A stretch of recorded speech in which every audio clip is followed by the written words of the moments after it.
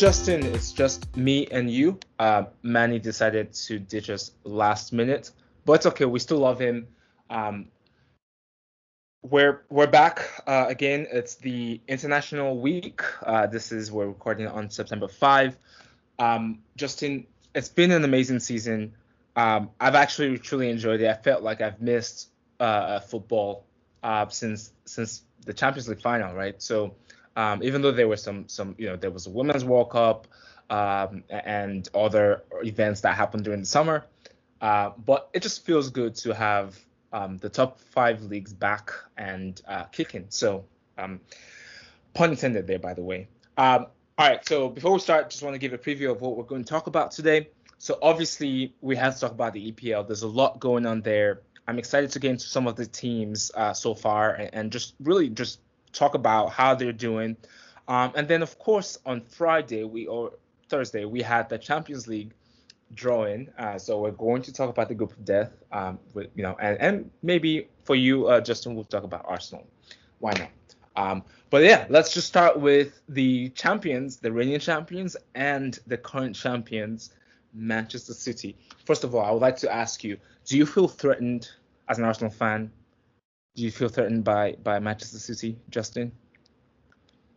I think maybe it's kind of, you have what's that called, when you've been held hostage for so long that you start to like stop perceiving the threat.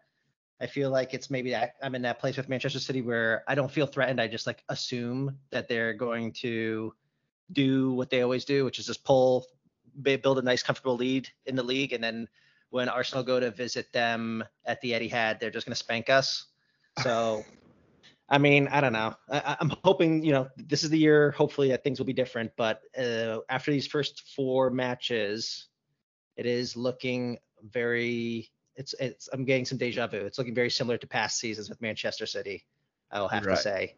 I mean, they are obviously without Kevin De Bruyne, which was going into the day, and they lost him in the preseason. So it's like, that was a big storyline going in. It's like, how are they going to replace him? Is it through a combination of players? Is it just going to be a straight swap with Phil Foden? Is Haaland going to get the service he needs? You are Kevin De Bruyne's biggest booster. You love him. You had him in your fantasy team, So tell me what you think, what you're seeing with Manchester City sans Kevin De Bruyne. Yeah, of course. That's a great question. So first of all, obviously, yes, I think everyone knows that I'm a De Bruyne fan. So I'm sad to see him not being able to play until December.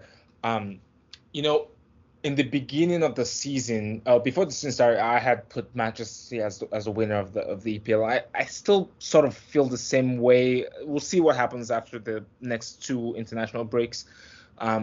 But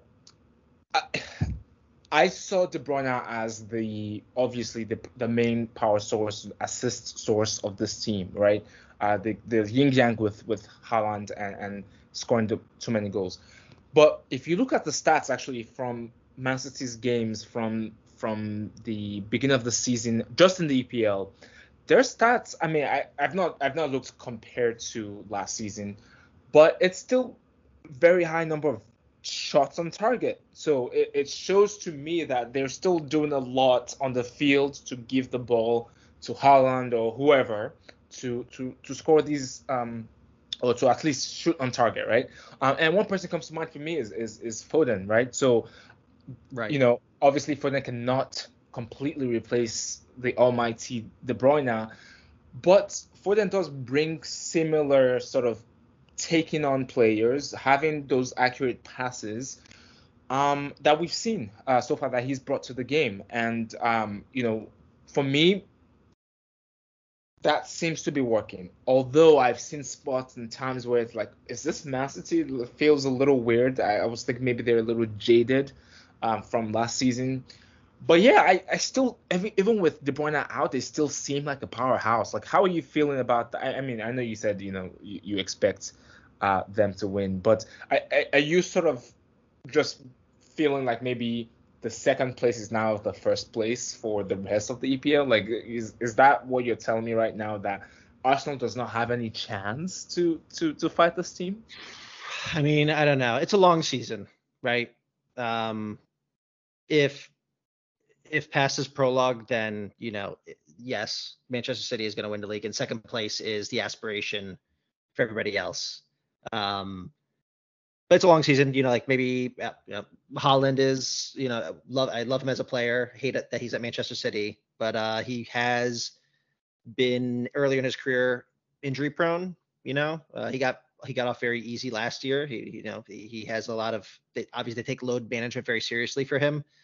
But that, let's say he went down injured. Could Julian Alvarez on his own carry the front line? I mean, Pep would obviously change his system in some way, and I'm sure they'd be fine. But those are the sorts of unknowns that could occur mid-season that would change the dynamics. But as of right now, where I stand right now, yeah, Manchester City is the clear favorites, and everyone else is playing catch up, including Arsenal included.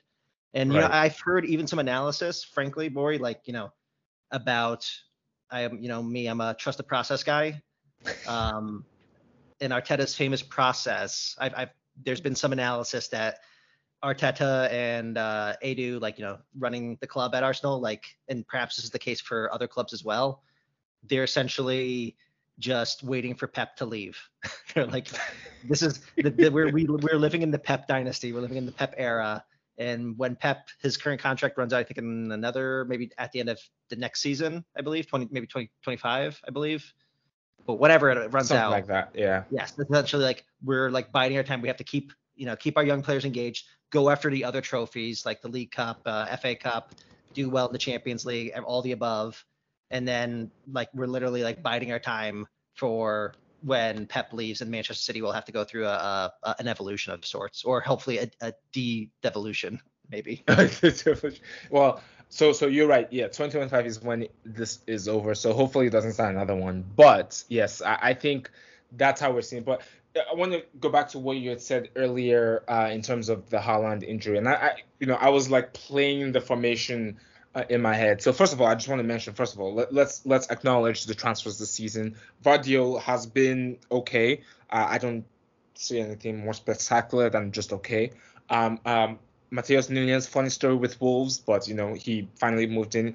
Now there's the third player, Jeremy Doku, who I'm actually very excited about. But that said, I hear you on the whole Haaland thing being injured, for example, and maybe obviously I don't think anyone will replicate his goals. But remember, Pep is the same guy that has played without a number 9 in the past many times. So I actually don't think that would be much of an issue. The only time it becomes an issue is if the players don't adapt to that new style of play, which I feel like most of them have played. But you have the new Jeremy Doku, you have Matheus Nunes, who may not play much often because Rodri will be playing most games. But still, I still think that they will be able to adapt easily, and that is the threat that City brings, right? Regardless of what cards they're dealt, they're gonna. But again, we don't know. We just started 4 games in or 5 games in. We will find out. We will find out at least halfway through the season. And anything else you want to say about City? Are we thinking defensively they look solid? I think so far. Sorry?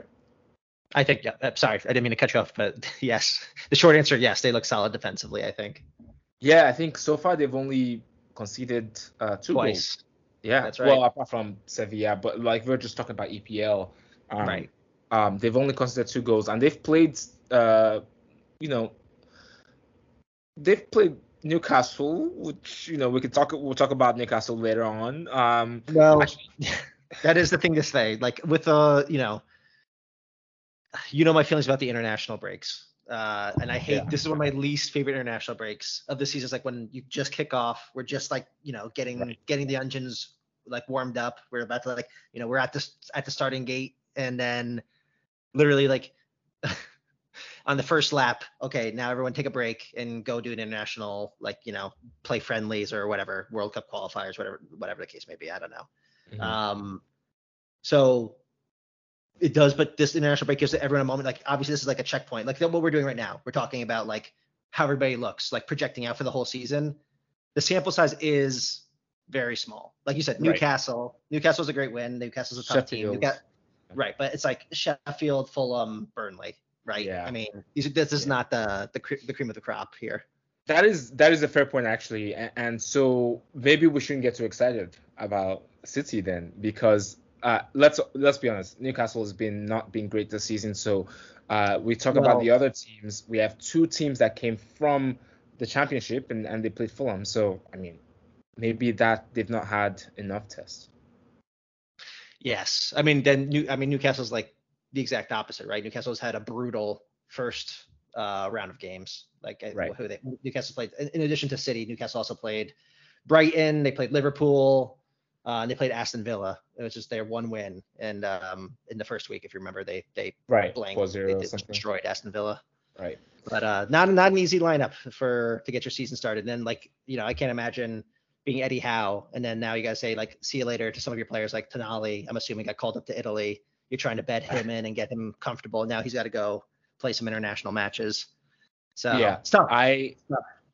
I hope, and we'll talk about this in the championship. But yeah, maybe let's leave Newcastle for now Right. and talk about it. But okay, so actually you've convinced me to think that Man City still has a lot to prove, because right now they've only played the bottom half of the EPL. Let's be honest. And Newcastle included, because I mean I've not even looked at the table to see where Newcastle is right now, but I can tell you right now that they are in the bottom half.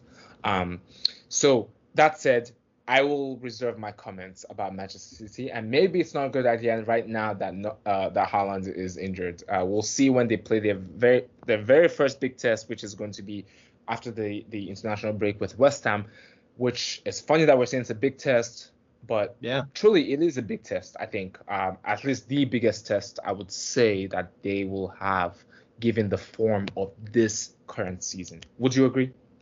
Yeah, West Ham's gone off to a great start. Like I said, it's small sample size, but West Ham, all the way up until like the last couple weeks, maybe beginning of August, they were looking really in a bad spot, right? Like they Right. lost their captain, they lost Declan Rice to Arsenal. They hadn't brought anybody in. It was looking like it's going to be a rough season for them, but they did some deals late in the transfer window and they've gotten off to like a really hot start. So yeah, I agree. That's gonna be an interesting matchup coming out of the international break in a couple weeks. Yeah, I think they brought in Kudus, who people are Right. raving about. I've not watched them play, so I don't know anything, but people are raving about him. But why don't we talk about your beloved Arsenal, current champions of the FA Community Shield? Congratulations again.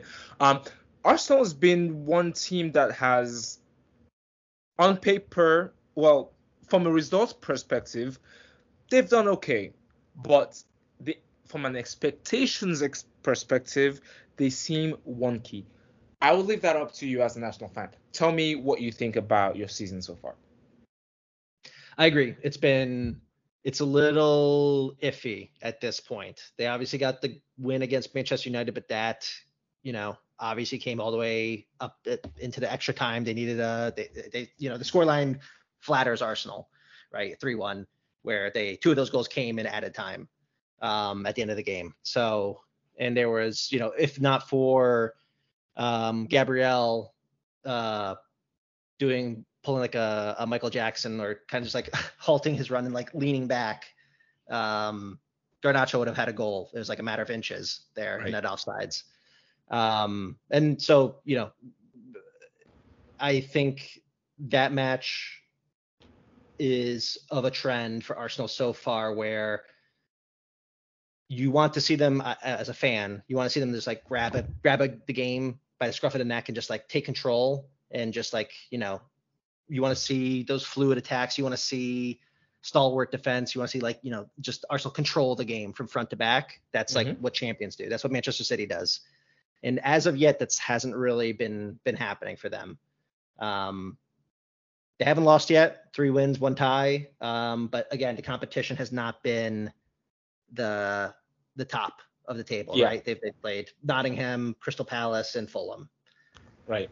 So it's a little worrying, and I think that could be attributed to the changing system and the new players, and like Arteta's, before in our preview episode before the season started, I had alluded to the fact that like Arteta, he's drilled like a base formation and a base like system with these players. Now he's gonna like throw in some curveballs, and actually he's kind of like essentially thrown that old system like out the window and implemented some completely different tactics, which I was not expecting. And I think that maybe could be contributing to these lackluster results or performances up till now. Yeah, you're talking about the 3.5 defense, or Thomas Partey playing right back and Ben White playing center back. Right. Right. Things like that of that nature. Yeah, they did that 3 times. They finally brought Gabriel back into the mat, and Gabriel, who is their best by some arguments. I actually think Saliba is better, but like last season, some people would argue that Gabriel was their best defender. He was certainly their most consistent. He played basically every single match. And he missed the first 3 matches of this season. And like, it's like some questions about like, is he can actually like leave the team before the transfer window is closed? Like, which was like, would be a ridiculous, ludicrous thing to suggest at the end of last season, given his place in the team. But yeah, he came into the squad against Manchester United. He did well. So I don't know. Going forward, we'll have to pay attention to Arsenal and like what Arteta does. And maybe he's going to start doing a little bit of a following his mentor Pep. And it's gonna be like, it's gonna be just a roulette every week. You don't know what you're gonna get with who takes the field in the starting 11. Right. Well, I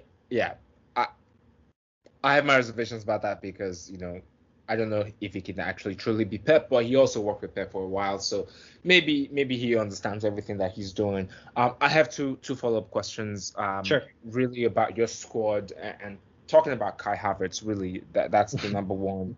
Right. Why do you think we still keep seeing him play every game? I think he's played all 4 games in the EPL so far, correct?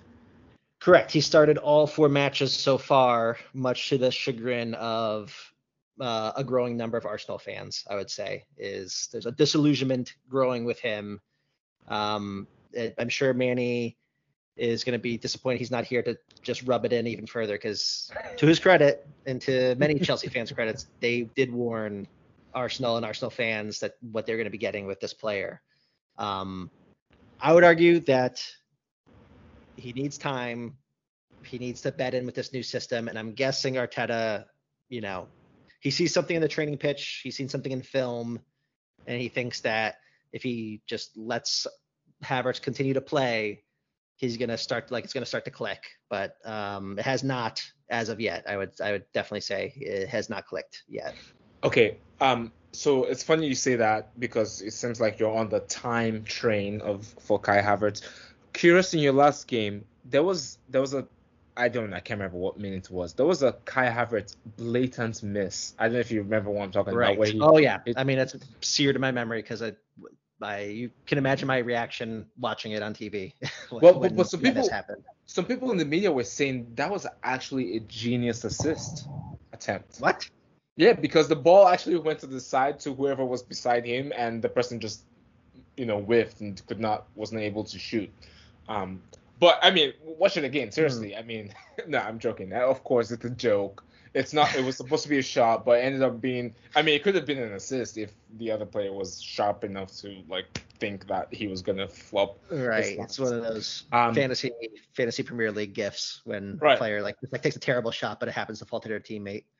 Exactly. Yeah, that was terrible. And this is a player who, amongst his many roles, he's supposed to also be able to play a number 9. Obviously, I don't think that's in any world that should not be his number 1 role, is leading the attack.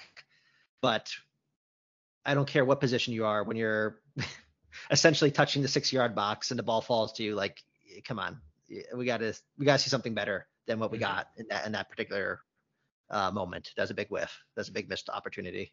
Yeah, of course. And my second follow-up question, just thinking about the players in your squad. One, I know you all have gone through some injury woes. I mean, seriously, you're in Timber.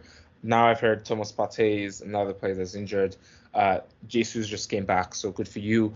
I am hearing. I'm curious from your point of view about David Raya and the situation. I'm not sure. Have you seen the Champions League squad list for Arsenal? Is Raya part of it? I assume so. Yeah, I haven't seen it, but he will 100% be part of the squad. Yeah. Yeah. Do you have any idea if he's going to be playing Champions League? Do you know? That's a good question. Yeah, I'm not sure. I'm not sure if it's going to be like one of those things where they maybe start Raya and Ramsdale out like splitting duties, like one takes Champions League, one takes Premier League. I'm not sure. I haven't What is gotten your any indication. what is your percentage likelihood of him playing there?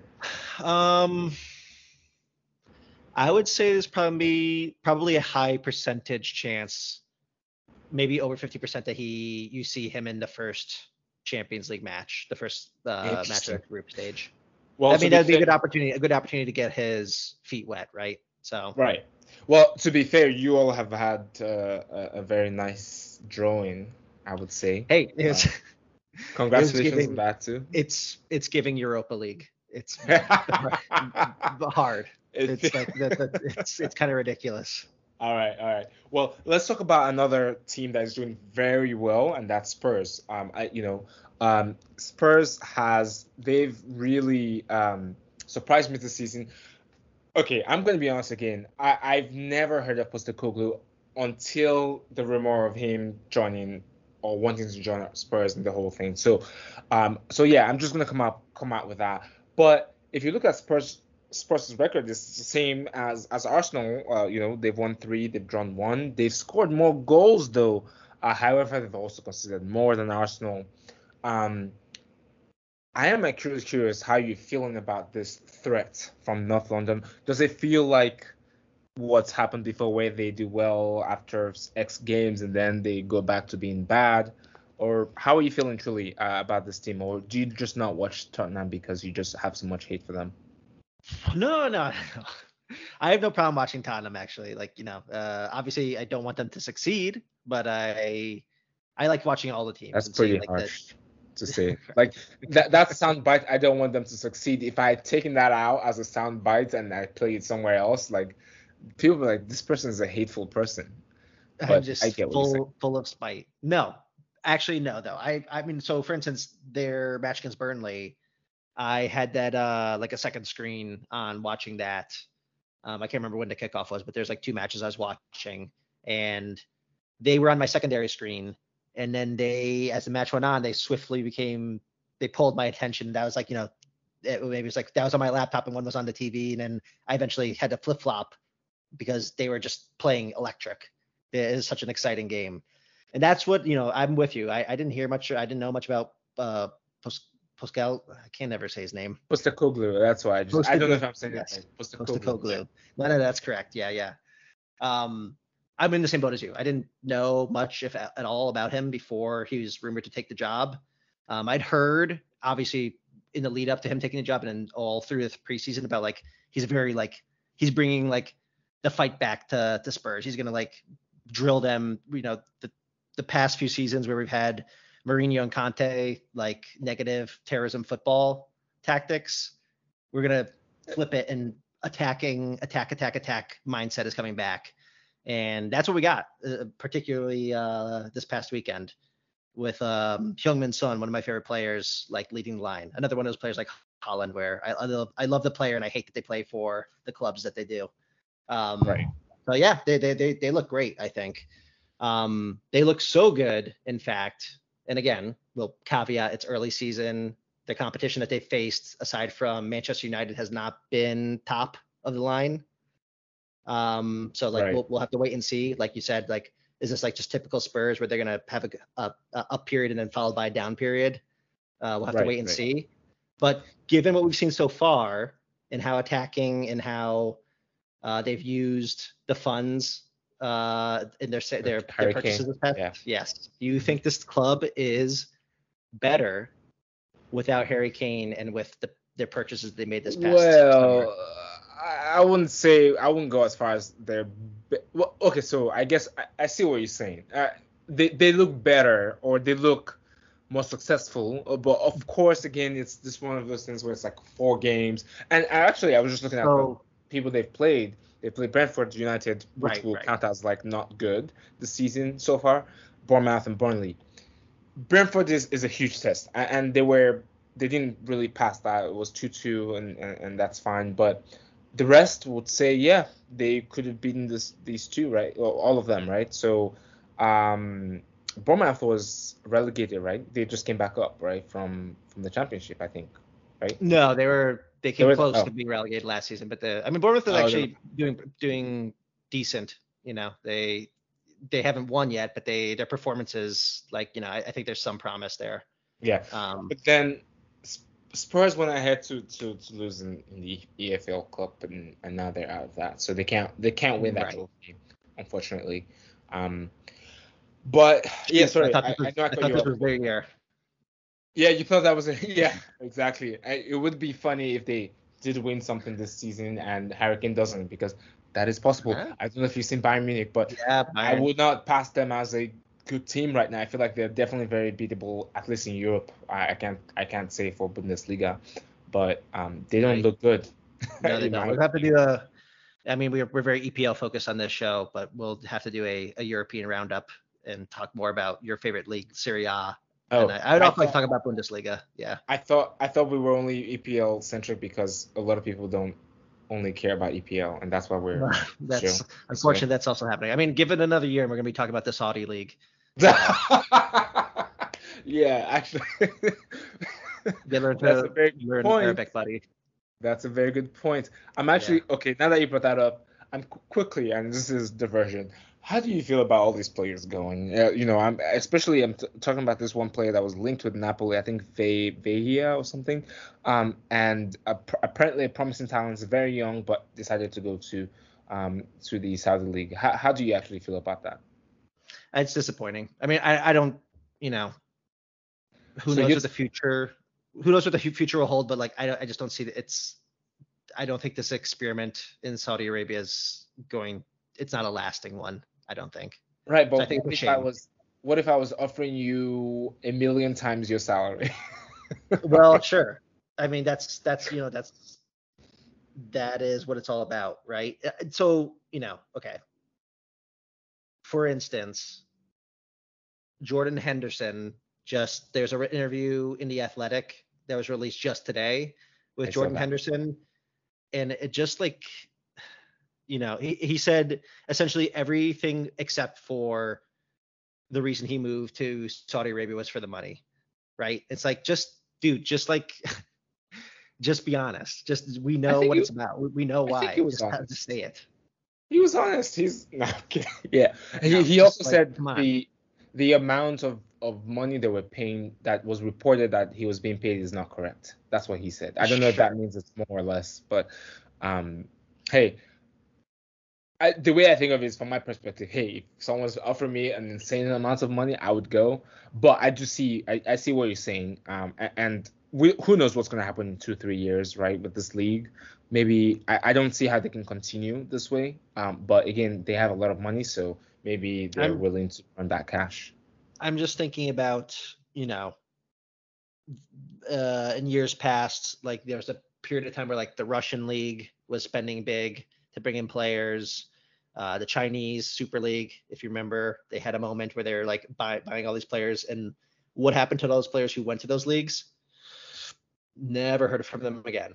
Like, right? Yeah. It's like that was like basically the end. They've sold the chance for a legacy and like, you know, that's which is a perfectly fine thing. It's like, that's, you know, if that's what you feel is best for you and your family, then you know, I can understand that. I think you should just say it. Just be honest. Spoken Don't try and convince us of anything else. spoken like a true fan. I will let you off the hook there, and I'm actually going to move on to. Oh, actually, before we move on, Tottenham. Are we bullish on them? Bearish? This Bullish. season? Yeah, I Bullish? think they are. You know, looking at all the teams so far, I think they definitely have a shot of making top 5, top 4. Yeah, I'm pretty sure I'm going to make the title of this episode, Arsenal fan bullish on Spurs, and you know, maybe that's going to get you a lot of hate. So, all right. Hold on, just one thing about the whole Harry Kane thing. Oh yeah. This so far in the past 4 matches, 6 different players have scored goals for Spurs. I don't think that would be the case if Harry Kane was still at the club, right? I think he was the focal point of the attack. He was the ball would pass through Harry Kane. I think the fact that we've had variety of players scoring for Spurs, I think that kind of goes towards my point about how this team would be different if Harry Kane had stayed, for instance. Well, I mean, he's a great creator also, right? Yeah. But It's a very interesting thought. I think that all ends up happening if there's like no focal point person that is. But yeah, no, I see your point. Who knows, right? Maybe who they knows? can. Maybe they'll loan him back, like, and then send him away back to Spurs, like Mane. They did Mane with. But I think Kane will have to punch somebody in the face for that. I'm not sure. I'm not sure if you heard about that story. Yeah, But, yeah. Anyways, all right, let's move on to Liverpool. Liverpool has been a little interesting this season. I think they have had more tests. And out of all the teams, I think they've done the best apart from City. Because they've played teams like Newcastle already, Aston Villa, who I think is a very attacking team, so they were able to survive them. And then they've played Chelsea so far in the first 4 games of the season. How are you feeling in Liverpool? There are a few things to pick here, but let's just start with like your overall feeling about Liverpool as a team. Where do you think their place is? Because it feels sort of, I don't know about you, but it sort of feels like they are not really in the conversation for title contenders of the EPL. Maybe we can say, yeah, maybe they will be title contenders for Europa League. I think that's probably, maybe it's definitely too early to say, but I think they're definitely in conversation for that. But what are your thoughts about Liverpool? It's kind of weird, huh? Like they have on paper, like their record is really good, and like you said, they played some stiff competition. But week in and week out, it almost feels like this past week excluded when they like trounced Aston Villa. But like every single week, it's like they're like, it feels like they're flying through a storm and like on the verge of disaster at all moments, right? Like they concede immediately to Bournemouth in Right. week 2. They after drawing against Chelsea in week 1, and which was interpreted as like a great victory for Chelsea, which we'll talk about, and like signs of trouble for Liverpool, right? Then they go man down against Bournemouth, but they still pull out a 3-1 win. Then lest we forget against Newcastle the following week, they have early yellow card for Trent Alexander-Arnold. Virgil van Dijk has a stupid red card, if you remember, like he blows up at the referee. Newcastle score first. It's 1-0. Liverpool are playing a man down. It's like, and the narrative is like, Liverpool are disaster. Like they're falling apart at the seams. Salah's going to leave. There's all this stuff. And then they won. They actually won that game. I've never seen such a performance where 10 men coming from like 1 goal down, 1 man short, and they somehow were able to rally and score 2 goals, right? With someone like with Darwin Nunez, who's been like sidelined for a while now, and he comes into the game and changes it, right? So it's like, and even up until last week, even though they won the match, they wound up winning 3-0 against Aston Villa. Like I felt like the narrative leading up to the match, and I listened to some podcasts for the other teams. And even like Liverpool supporters, like it almost sounded like the narrative was like the expectation was Aston Villa, because they play so aggressively counterattacking, that they were going to take advantage of like Liverpool's high line and how they're short in defense right now with Van Dijk red carded and some injuries, and that Aston Villa were like the favorites to win basically almost at Anfield. And then obviously that didn't happen. Yeah. So I don't know. I feel like Liverpool they're the wild card of the big 6. I think Liverpool are the biggest wild card for this season, and I'm not really sure where they're going to wind up. How are you feeling about them? Well, all right. So here's how I feel about Liverpool. First of all, there's this whole rumor of Salah and the Saudi League. I don't know what's going on there, but and lest we forget, the Saudi transfer window doesn't close until mid-month, right? Right.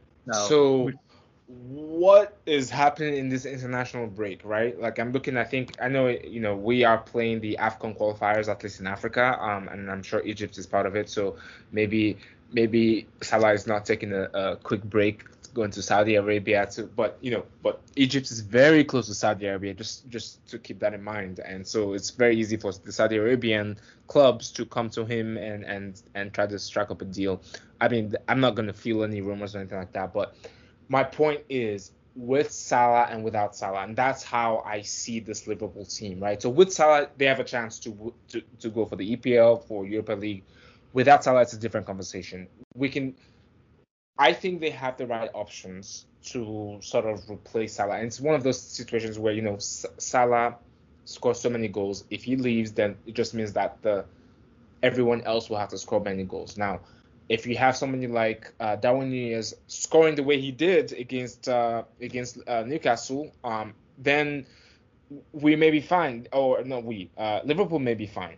Szoboszlai scored in the last game, albeit against a naive Aston Villa. So, and then you have Cody Gakpo, and the Portuguese guy, Jota. So my point is, on paper they have the players that could fill in, and so maybe Salah scores 20, almost 30 goals every season. That's the other teams just need to up there, maybe score 8 goals each, and I mean obviously theoretically, but 8 goals each, and they maybe fulfill that goal quota. So that said, I still think Salah is the main person for this team that can make magic happen, and if they lose him, it's going to be an uphill battle. I do think it's not all grim for them. Where it becomes grim is defensively, right? Which has always been the issue, right? So right now, I think we have Joe Gomez and who Matip playing defense because Van Dijk was out, but I think he'll be back next game. Trent Arnold, TAA, who's not a defender. So now we're talking about 3 sort of half defenders, and then Robertson, who's the only sort of solid defender. So I think that's where, for me, the question is for I agree. For this team. I agree. And who's screening the play in front of them as a holding midfielder?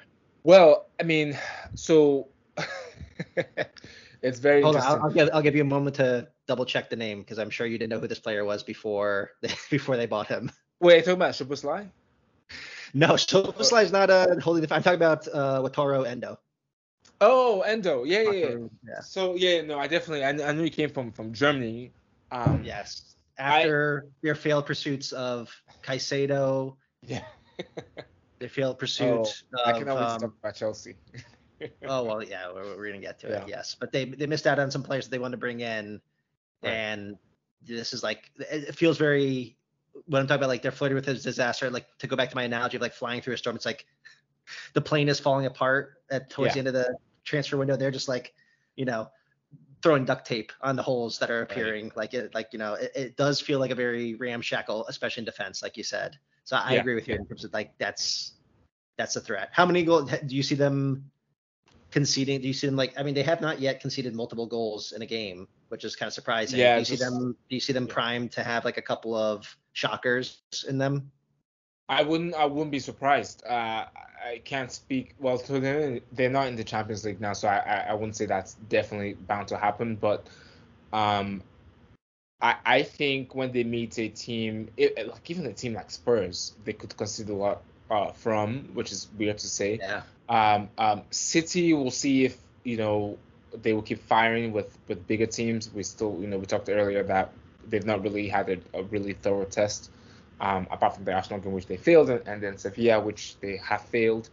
That said, I think I think there could be a disaster situation that happens for sure with certain teams. But Van Dijk is coming back, so maybe it won't be so much of a disaster. I just have a question mark about the second defender, central defender, and then the defensive midfielder, the person that holding the line in front of defense. I think, again, where they're probably asking someone like Endo and McAllister to do jobs that, well, more for McAllister to do a job that he's not technically supposed to be doing. But that's the situation right now. So So in either case, I think I actually expect them to make top four from what I've seen. I think they will if Salah does not leave. I think they have the right mentality and the right drive right now to sort of get the job done this season. Do you chalk that up to Jurgen Klopp effect? Yeah, it's the mentality. Yeah, it's just Yeah. the like fight till the end type mentality, right? Someone like Darwin has those goals that he scored against Newcastle, or was it he scored two goals, right? Yeah, two goals against Newcastle. Um, Right. we saw some sort of he hit the post like a few times in the Aston Villa game, so he's getting his confidence back. If he gets the confidence back, then going forward they should be fine. They should be fine. It's just that defensive, and I think defense like Manny says wins championships. So they will do well, but they may not be able to win something. Maybe the Europa League. Maybe the Europa League. Depends on if Real Madrid gets bumped down to the. No, they won't. They won't. No, I think they're looking pretty safe in that regard. Okay, awesome. Well, we'll see what happens to them. I think their next game is against Wolves. I expect them to kill that, and then they have Lask in the Europa League. Wow. I mean, they can play the second team in Europa League, and I think they'll do very fine. So good for them. I think actually because of that, I think they definitely I will don't do think well. they don't have a second team. They only have the one team. It's like Well, they're so thin on the bench. well, yeah, yeah. Second team of amateurs. All right. Let's move on to all the teams that may not necessarily be doing well. And really, the first one is United. This team. Okay, first of all, can we just acknowledge this team has gone through a lot in terms of Mason Greenwood. I don't want to make this podcast that conversation, but that whole Mason Greenwood saga, and I'm sure you've heard recently what's going on with the Anthony saga. For those who have not heard, Anthony is in a similar situation where there are claims of him abusing or have abused his ex-girlfriend. I mean, how can one club have two people that I mean, it's just I don't even know how to describe it, but it's crazy to me that this is still happening. I mean, I know it is happening, obviously, but especially with people that are in the spotlight, it's crazy to me that they are doing this type of thing, right? Um, but at the same time, putting that aside, Manchester United seem like a team that have the names and the people on the roster, but cannot translate that into results. And I cannot, for the life of me, figure out what the issues are. Um, I know that they've had their share of injuries. Shaw was injured, or he's now injured. Not was, he's injured. We have Varane was out in the last game, I think, due to injury, and I heard it was going to be out for a few weeks. So I guess if you're having to pay Maguire, I can understand how you can concede goals. But if you look going forward, yeah, they're scoring a few goals here and there. The most they've scored so far this season is 3 goals against Nottingham Forest. Again, Nottingham Forest that had the red card. I just don't understand what is missing with this team. I don't I don't get what they need to change. And I know that in the transfer markets they went in and got a few players to sort of solidify their midfield with Amrabat, for example. But I just don't understand what else they need to do to sort of get rolling. And I'm curious from your point of view. And let's be honest, they've had two tough tests against Tottenham and United, but they've also played Nottingham Forest and Wolves, who they've won against. But losing against a top six would not get you top six, right? So they need to. I feel like they need to figure out the issues, and I think there's a lot of distraction going on right now, and that's probably adding to the issues and woes that Manchester United are facing right now. Do you have any thoughts about any of this? Yeah, it's kind of curious. My impression of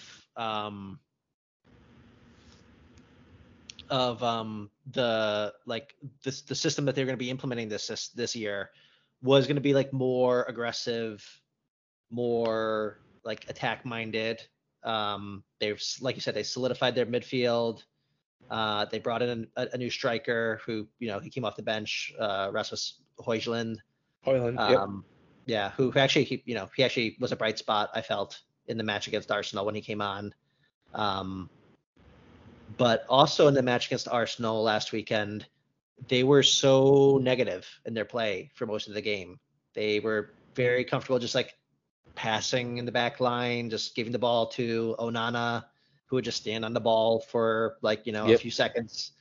It was kind of just like, where's the verve? Where like, they seem to be content with trying to just like squeak one out against Arsenal, when in the past I would have thought that they, or with this season in particular, that they were going to be more front foot forward, right? More direct. Yep. Yeah, exactly. And the defense stuff is also very curious, right? Like, so like they, for instance, they had, because of injury, they had to start, Lisandro Martinez, obviously, and then they paired him with Lindelof. And then, I think they took Martinez out. Maybe I'm not sure if he had a knock. He was on a yellow card. Yeah, he was. Yeah, I think it's more of the yellow card, to be honest.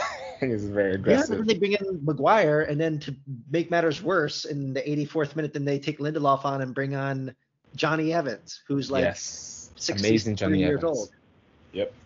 Yeah, it's like you just knew with that center back pairing and the way Arsenal like to go forward and attack, especially like, at home against a direct rival. You knew, it took until like whatever the 90 something minute to happen, but you knew they were going to score. It seemed like inevitable with that center back pairing. Yeah. So do you think they prioritized the wrong positions in terms of recruitment?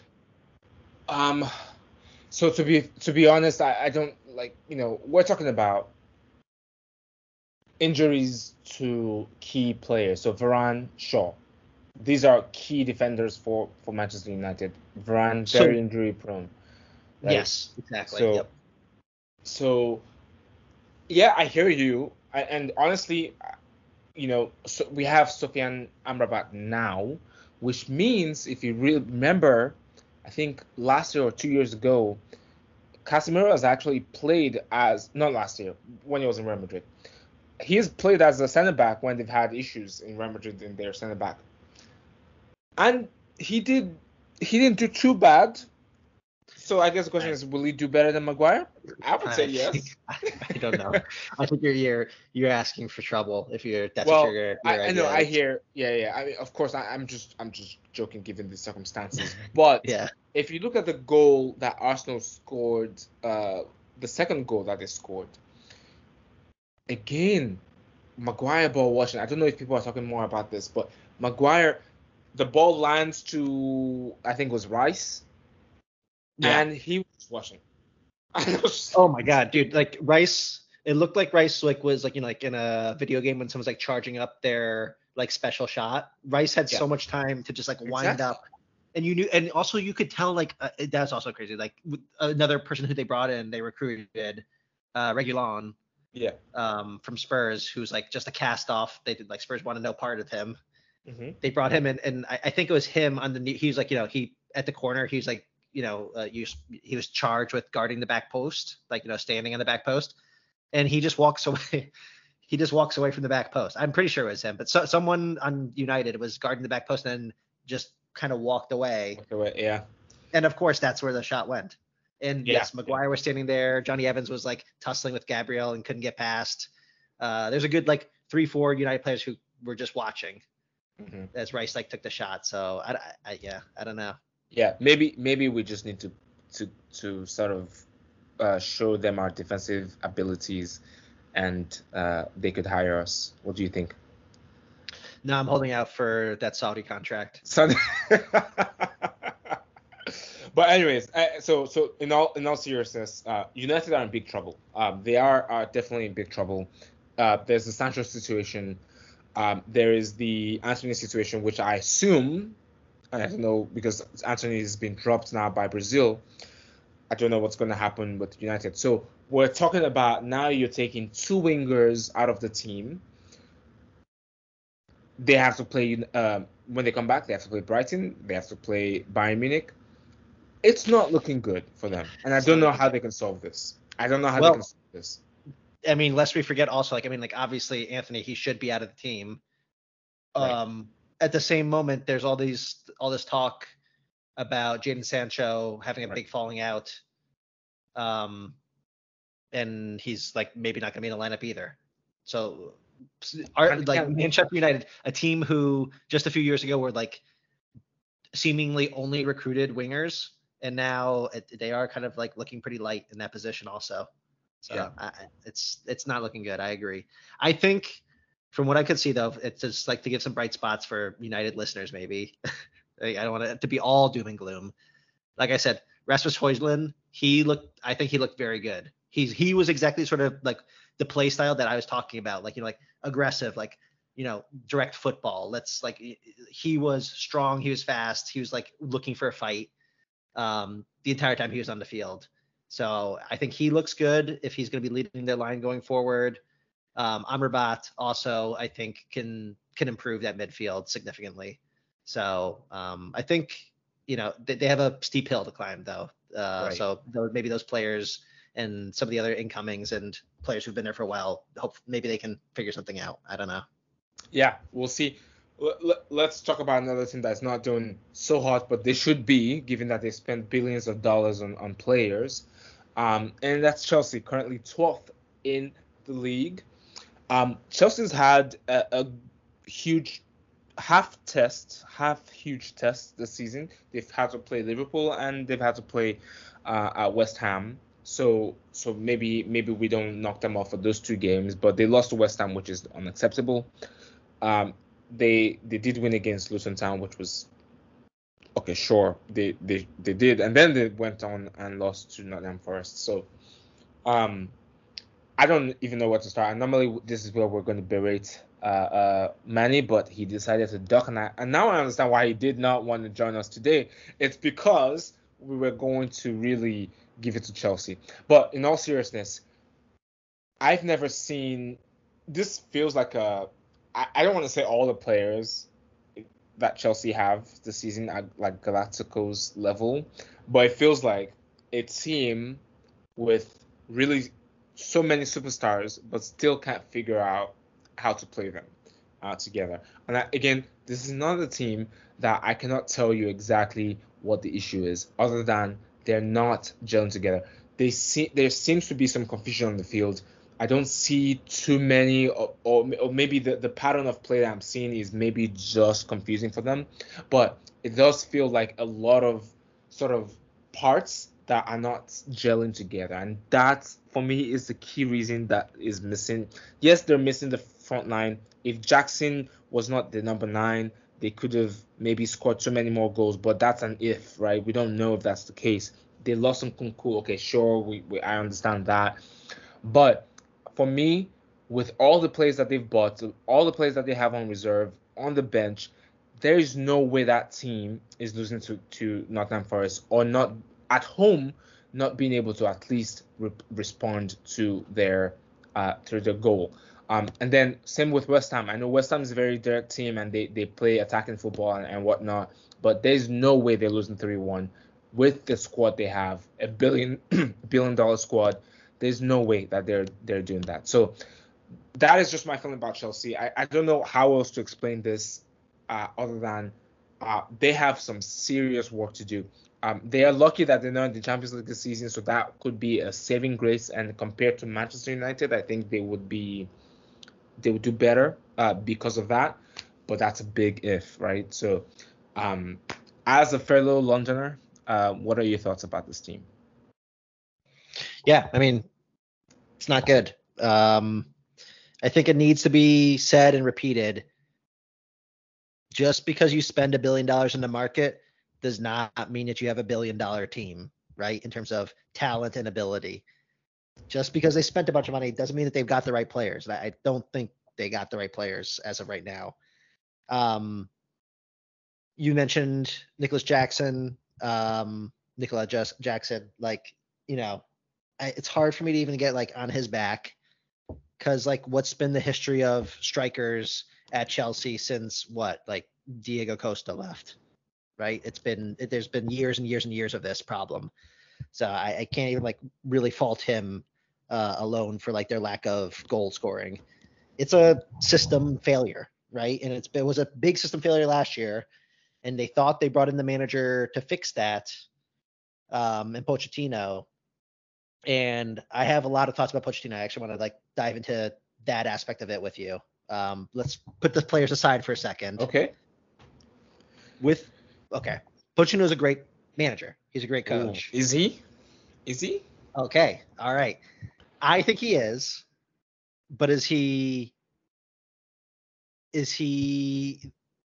the savior? No, I don't think he is. This is something I wanted to talk about last week, but we ran out of time. It's like, or last time we recorded. It's like this man he's never won a major title, right? He's never been to bring a big trophy home. I think he won whatever. He won a Ligue 1, like, right? But like that doesn't count. Well, that was like, a given, right?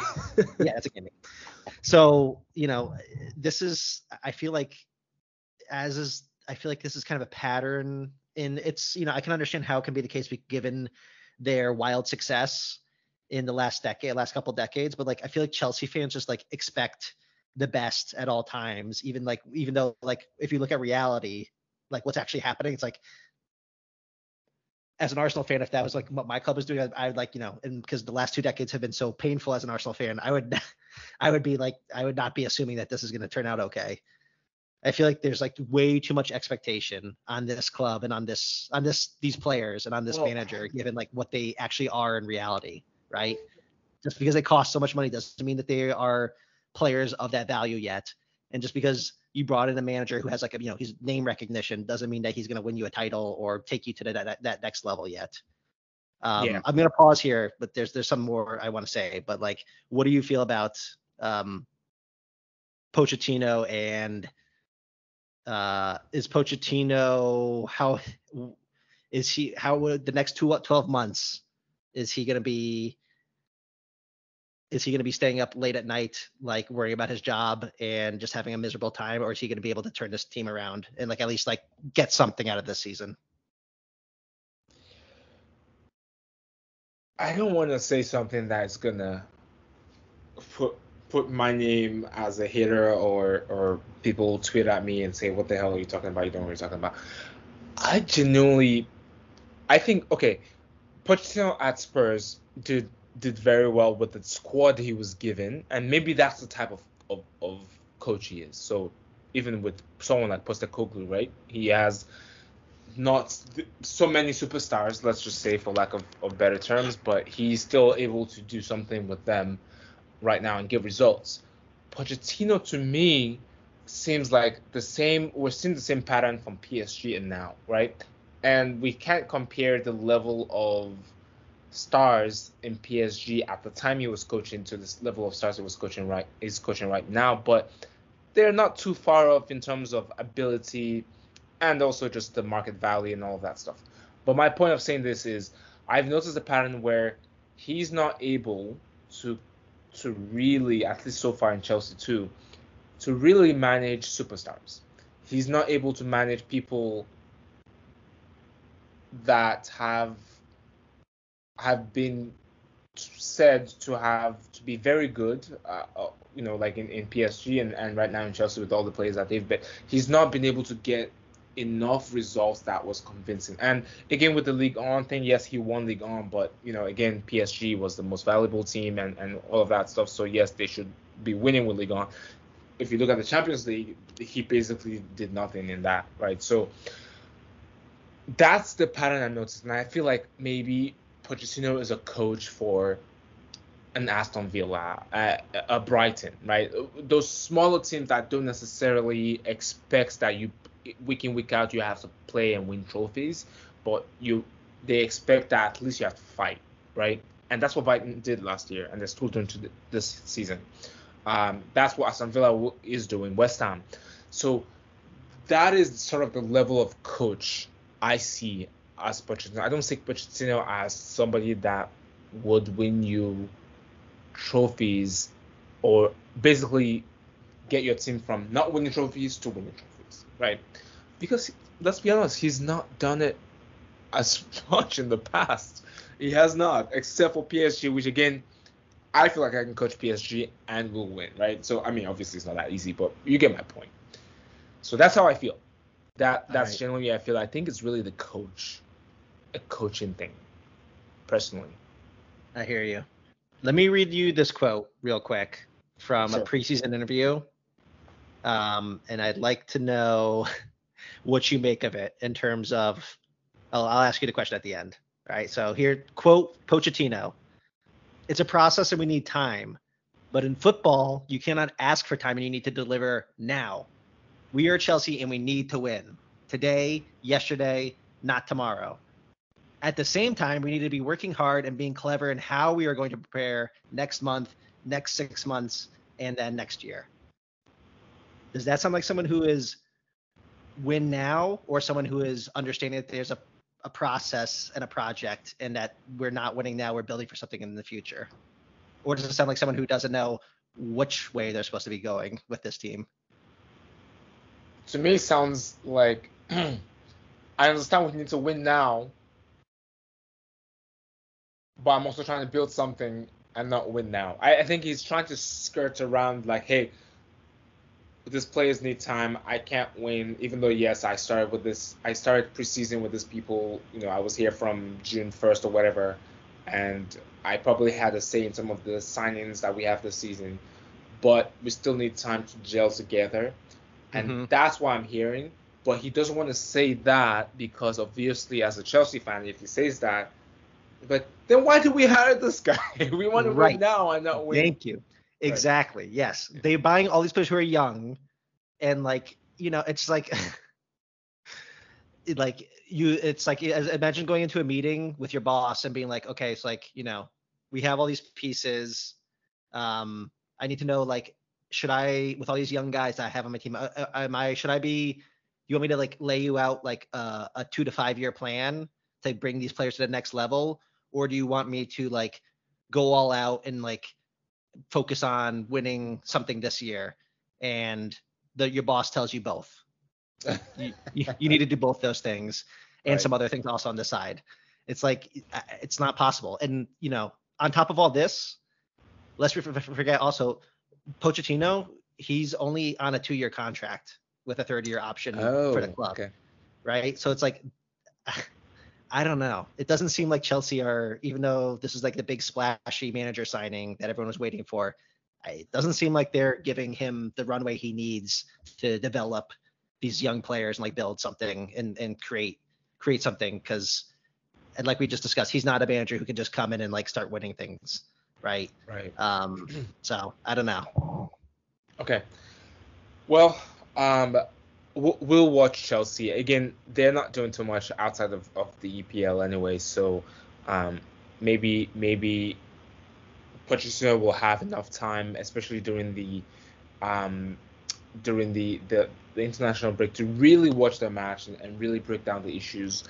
But we'll see what happens. I would not be surprised if he's the first coach to get fired, which would be crazy to think, right? My God. It would be crazy to think, but I don't know. I don't know about that. That'd be insane. But I mean, look at how they're playing right now. If that continues till like November, where they're they at least have to. They've at least like feigned a little bit of towards the whole project building, right? Even though they in the background quietly they haven't really supported him in terms of contract length or anything. But verbally, I think they've been saying he's building something. I don't know. I would just say this: they need to make Champions League because of how much they spent. Come on. So, what do we need to get there, right? Do I fire you and then do I hire this other random person that promises me, here's my plan with this team, here's the weak points, does the presentation, all of that stuff? I don't know. I just don't see how this team does not make Europe next season and not have to make some drastic decisions next season, right? To sell off players that they've bought, right? So imagine Caicedo going to Liverpool eventually. For 80 million. So well, we're gonna have to watch this space. We're gonna talk about this more Right. after the international break and see where they're at in their next couple of matches. Who do Yeah. they play after the break? I think they play Bournemouth, so theoretically Okay. they should win that. So we'll see. They got to get a result there. Yeah, they got to get a result. All right. Well, we were going to talk about the Champions League, but I think what we're going to do is actually maybe record this next week before the season, the international break is over, and then maybe start to give our predictions about Champions League because, I would say maybe the draw this time around is not as interesting except for one group that's really like a standout. But again, maybe I'm wrong and we can talk about that. But I think that's all we have today. And thank you all for listening. And we hope to talk to you next time. Bye-bye.